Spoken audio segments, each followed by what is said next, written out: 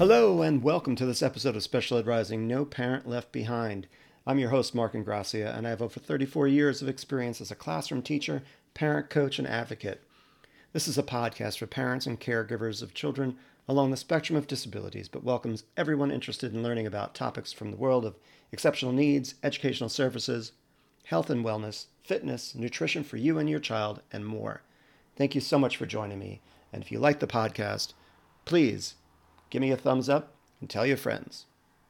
Today I'll be speaking to you about an experience I had recently that has proven to me the value of music as a healer and as a life force for people suffering brain disorders that can impact communication, behavior, and social engagement.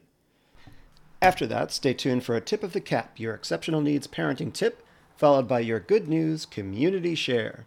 So let's pump up the volume and groove our way to another win.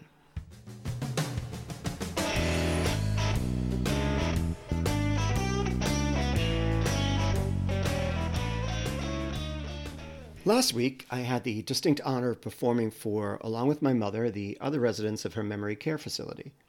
Playing my guitar and singing songs that I hoped could connect with as many of them as possible, I set out to bring some excitement to their, from my experience, less than stimulating days. I do believe the facility is trying, and I know how difficult it is to hire and retain staff on the salaries offered, but I feel a higher priority needs to be shown towards the daily stimulation of these residents. And I strongly believe that there is a lot that they still have to offer, and when fed that jolt of electricity through music, I find that the first benefit of this elixir is to calm them of their anxieties and chronic perseverations, slumber and boredom that appears to leave them basically biding time. This last bit frustrates me no end. I don't feel we should ever give up on anyone who shows the slightest bit of life within them. I believe in squeezing every last bit of juice out of each of us, and I think it's worth our time and effort. I'm continuously surprised by my mom, who was thought to be in decline just 2 months ago, to engage with me and to grasp aspects of her situation to the point where she can still ask me to go home or to, quote, get her out of here. Her sense of humor is intact, and her ability to laugh at silliness and enjoy a cool breeze or the beauty of a row of flowers means that all is not lost, and an effort to reach her, however it works for her, is her right. She and others' lives aren't over and shouldn't be left to pass through this phase to the end. She sleeps a lot and can seem out of it when I first greet her, but that's not all of who she is. It can and will be if left untouched. If left without any kind of stimulation that can still generate engagement and zap those neurons to jumpstart the engine.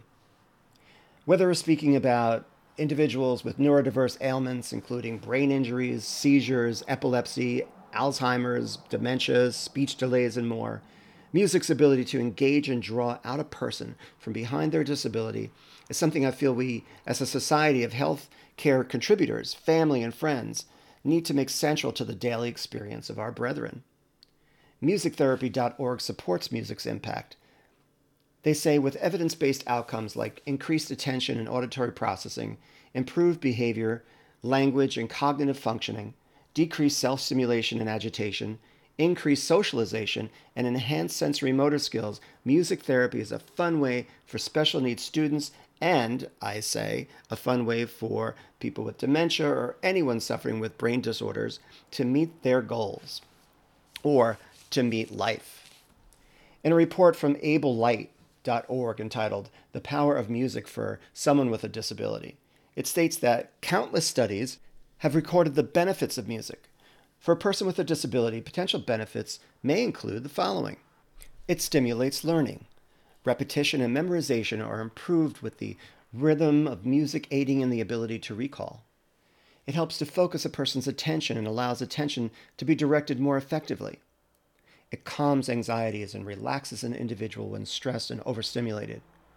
It energizes and motivates an individual to continue or pursue additional efforts.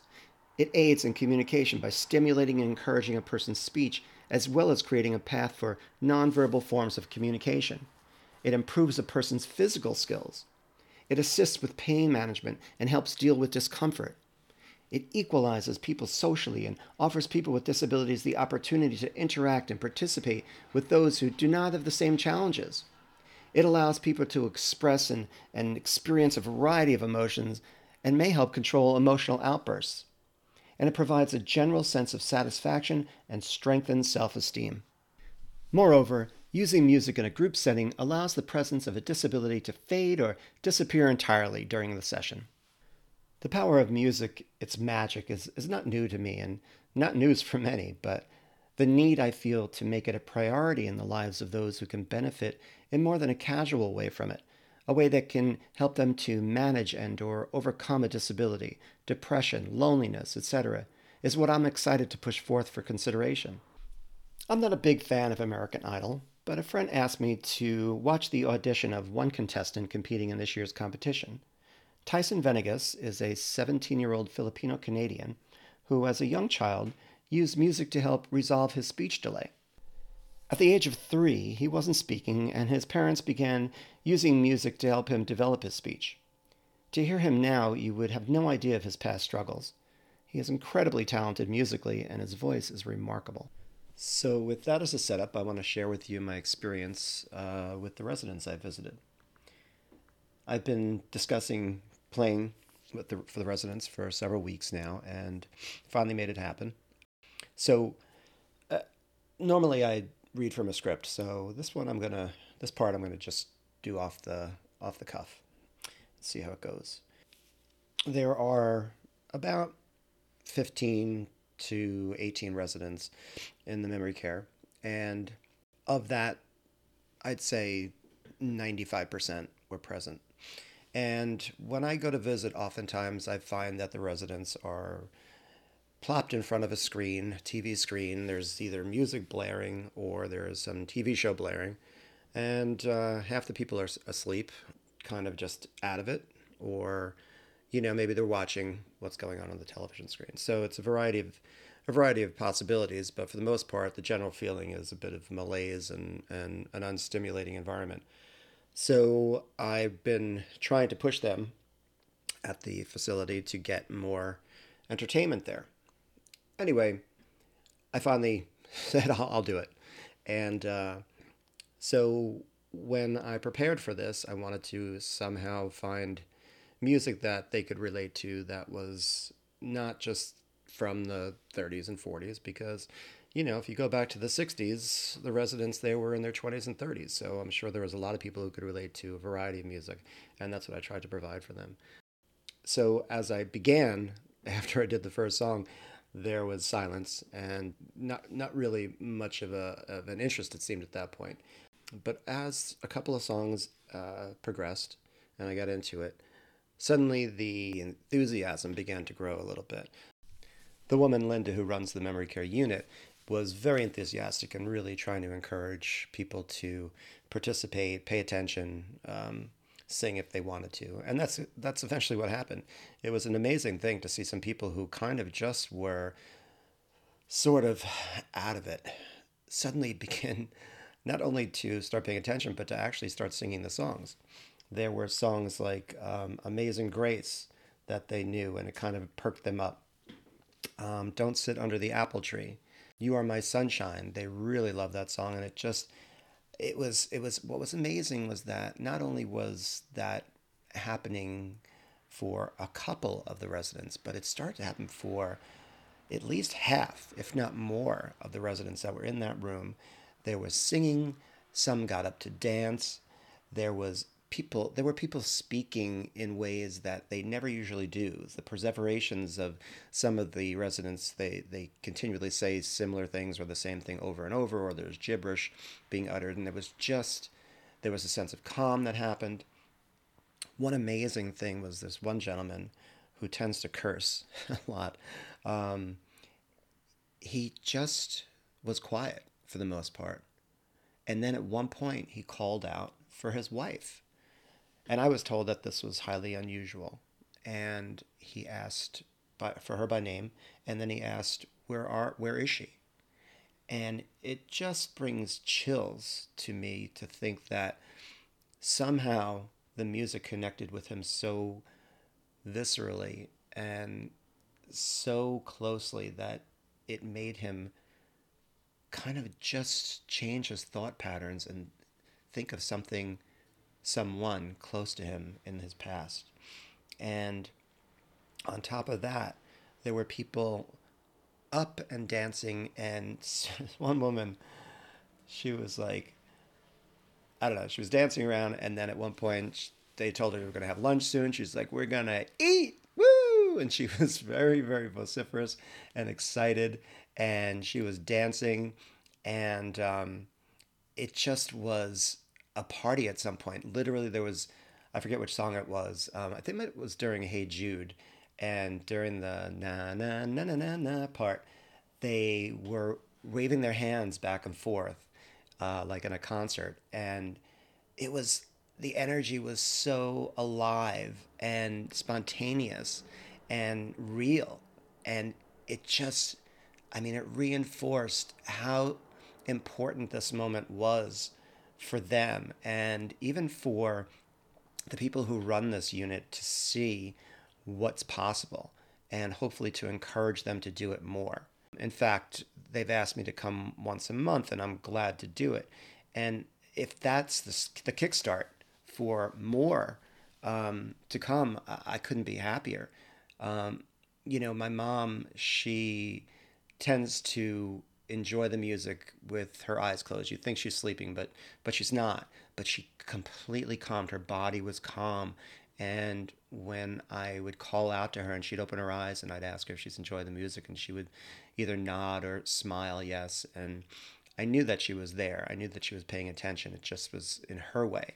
And that is great because the music impacts people in all different manners. And if it's in this manner to calm the body, the fidgety body that's just constantly going, it allows them to relax. There's a man, I'm assuming at this point that he might be dealing with Parkinson's, and he was singing.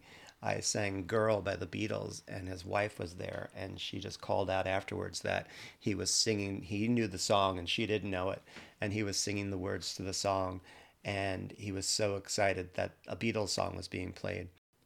Then I played another song, You Were Always on My Mind, and she was crying. I think there were several people crying in the room, and just a remarkable experience.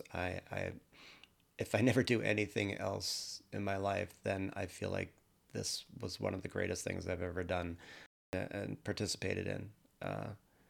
Not boasting myself, just the fact that I was a part of it and seeing the life in these people that I know a lot of people are giving up on. And, the sad thing is there's one resident who is cognizant enough to know that she's feeling like she's in prison and that the rest of her life is doomed to just be there, and she wants to die. And I couldn't get her to come to sit with the music because she just didn't want to experience joy. And it's just devastating to speak to her because she's just this beautiful person. She took the chocolate I brought her, but she wouldn't sit down and listen to the music. I'm hopeful that I can convince her. In fact, she was a classical guitarist in the past, and I wanted to bring her a guitar, but she was saying no. She didn't want to do it. So that's just one person to continue to try to strive to make a difference with, and that's with the hope that once she experiences the music, maybe it can bring her some sense of peace and joy in this life.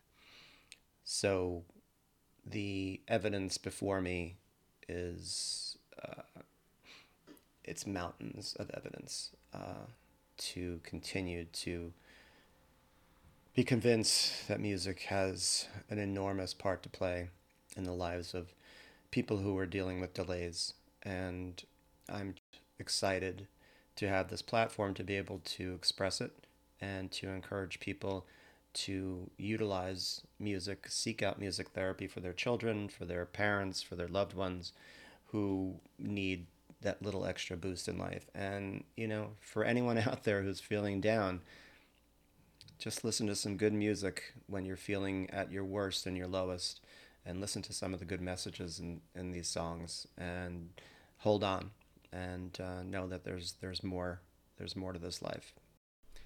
And if that's not enough to convince you, behaviorist.com explains that finding and deploying helpful techniques in special education is an ongoing challenge for special education instructors. Finding techniques that deliver personalized benefits for each individual student enhances the challenge. One of the most successful techniques for a wide range of special education students is music therapy. It encompasses a wide range of teaching options, which helps instructors personalize the therapy for each student. The Alzheimer's Association at alz.org supports the benefits of music. Music can be powerful. Studies have shown music may reduce agitation and improve behavioral issues that are common in the middle stages of the disease. Even in the late stages of Alzheimer's, a person may be able to tap a beat or sing lyrics to a song from childhood. Music provides a way to connect, even after verbal communication has become difficult. If you have the opportunity, use music in your day with your students or clients. See the difference it can make and then spread the news. If your child's school does not have a program, then I encourage you to canvass the school boards to make it a part of the school curriculum. And if you have a loved one in a memory care residency, fight for the inclusion of music. Recorded music is fine, but push for live music as much as possible because the nature of live means it is interactive, not just background.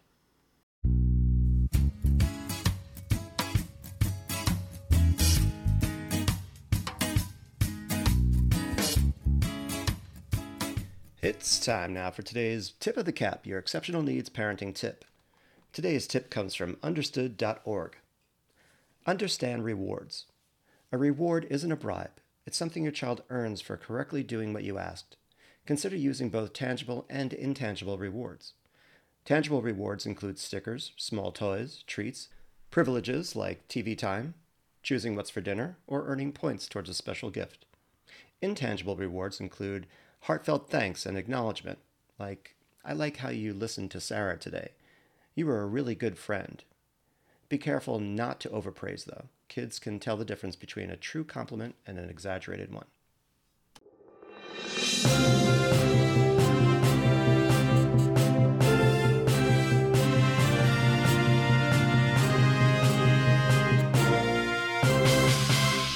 Today's good news community share comes from the conversation.com entitled How Music Therapy Can Help Anxious Children.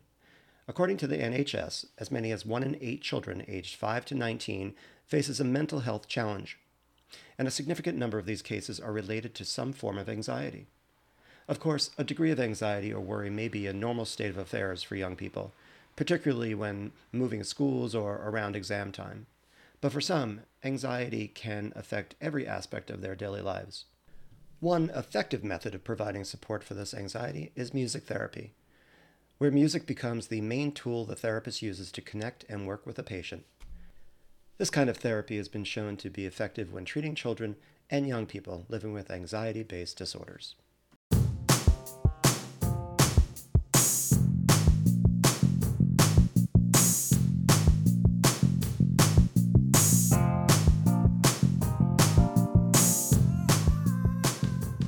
I want to thank you again for listening to this episode, and I hope you'll join me each week to hear about topics new to you or close to your heart. I hope this podcast might inspire you to face your days more confidently, stirring a greater sense of self-love, mindfulness, an outpouring of goodness, and positive role modeling for your children, while remembering to attend to the areas of your own mental, physical, and if you're inclined, spiritual health, enabling you to be all you hope to be for them. All music heard on today's show comes from Jason Shaw at Audionautics.com. Remember to follow me on Instagram, Facebook, and TikTok at Special Ed Rising, and on my website, specialedrising.com. If you like what you're hearing, be sure to rate and review the show wherever you get your podcasts, and tell your friends. You can contact me directly with questions, comments, or if you're interested in parent coaching, through my email, specialedrising@gmail.com, or my contact pages on Facebook or my website. If you'd like to share some of your success stories with the audience, please send them to my email. Let's show the world what's possible. Also, let me know if there's anything you'd like to learn more about. And until next time, peace and keep rising.